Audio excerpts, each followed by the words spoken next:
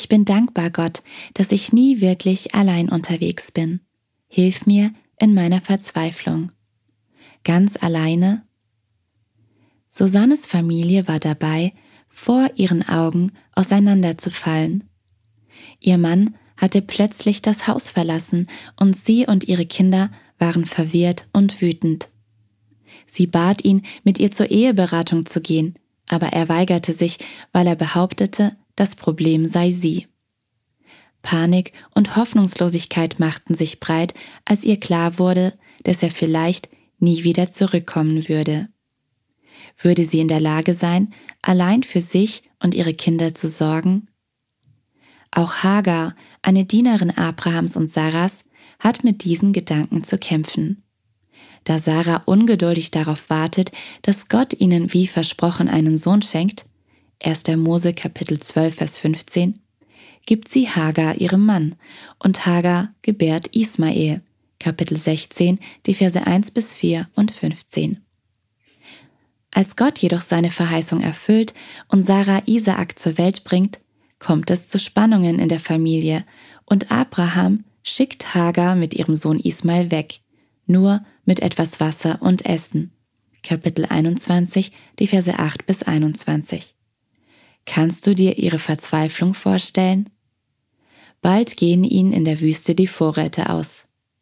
Da sie nicht weiß, was sie tun soll, legt Hagar Ismael unter einen Busch und geht ein Stück weit weg. Beide beginnen zu schluchzen. Aber Gott hörte das Schreien des Jungen, Vers 17. Er hört ihre Schreie, sorgt für ihre Bedürfnisse und ist bei ihnen. In Zeiten der Verzweiflung, wenn wir uns ganz allein fühlen, schreien wir zu Gott. Welch ein Trost zu wissen, dass er uns in diesen Momenten und während unseres ganzen Lebens erhört, für uns sorgt und uns nahe bleibt.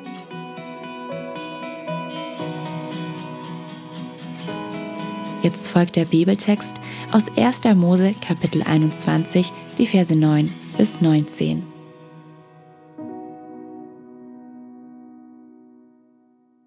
Sarah aber beobachtete, wie Ismael, der Sohn von Abraham und ihrer ägyptischen Sklavin Hagar, sich über Isaak lustig machte. Da forderte sie Abraham auf: »Jag diese Sklavin und ihren Sohn fort. Ich will nicht, dass mein Sohn Isaak sich mit ihm unser Erbe teilen muss.« Das gefiel Abraham gar nicht, denn Ismael war schließlich auch sein Sohn. Gott aber sprach zu Abraham: »Ärgere dich nicht wegen des Jungen und deiner Sklavin. Tu alles, was Sarah verlangt, denn nur die Nachkommen Isaaks sollen als deine Nachkommen bezeichnet werden.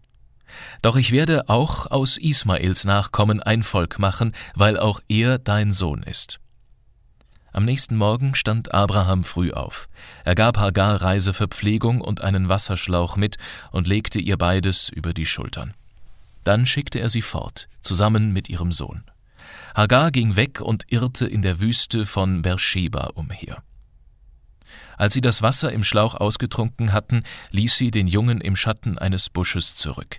Sie selbst ging noch etwas weiter und setzte sich ungefähr 100 Meter entfernt auf den Boden. »Ich kann nicht mit ansehen, wie mein Sohn stirbt«, seufzte sie und brach in Tränen aus. Aber Gott hörte das Schreien des Jungen und der Engel Gottes rief Hagar vom Himmel aus zu: »Hagar, was ist mit dir? Hab keine Angst, Gott hat das Weinen deines Sohnes gehört, der dort liegt. Steh auf, nimm den Jungen und halte ihn fest an der Hand, denn ich werde seine Nachkommen zu einem großen Volk machen.« Da öffnete Gott Hagar die Augen, sodass sie einen Brunnen entdeckte. Dort füllte sie ihren Wasserschlauch und gab dem Jungen zu trinken. Der Bibeltext wurde gelesen aus Neues Leben, die Bibel. Erhältlich bei SCM Brockhaus. Copyright 2023 Our Daily Bread Ministries. Weitere Andachten finden Sie unter www.unsertäglichbrot.org.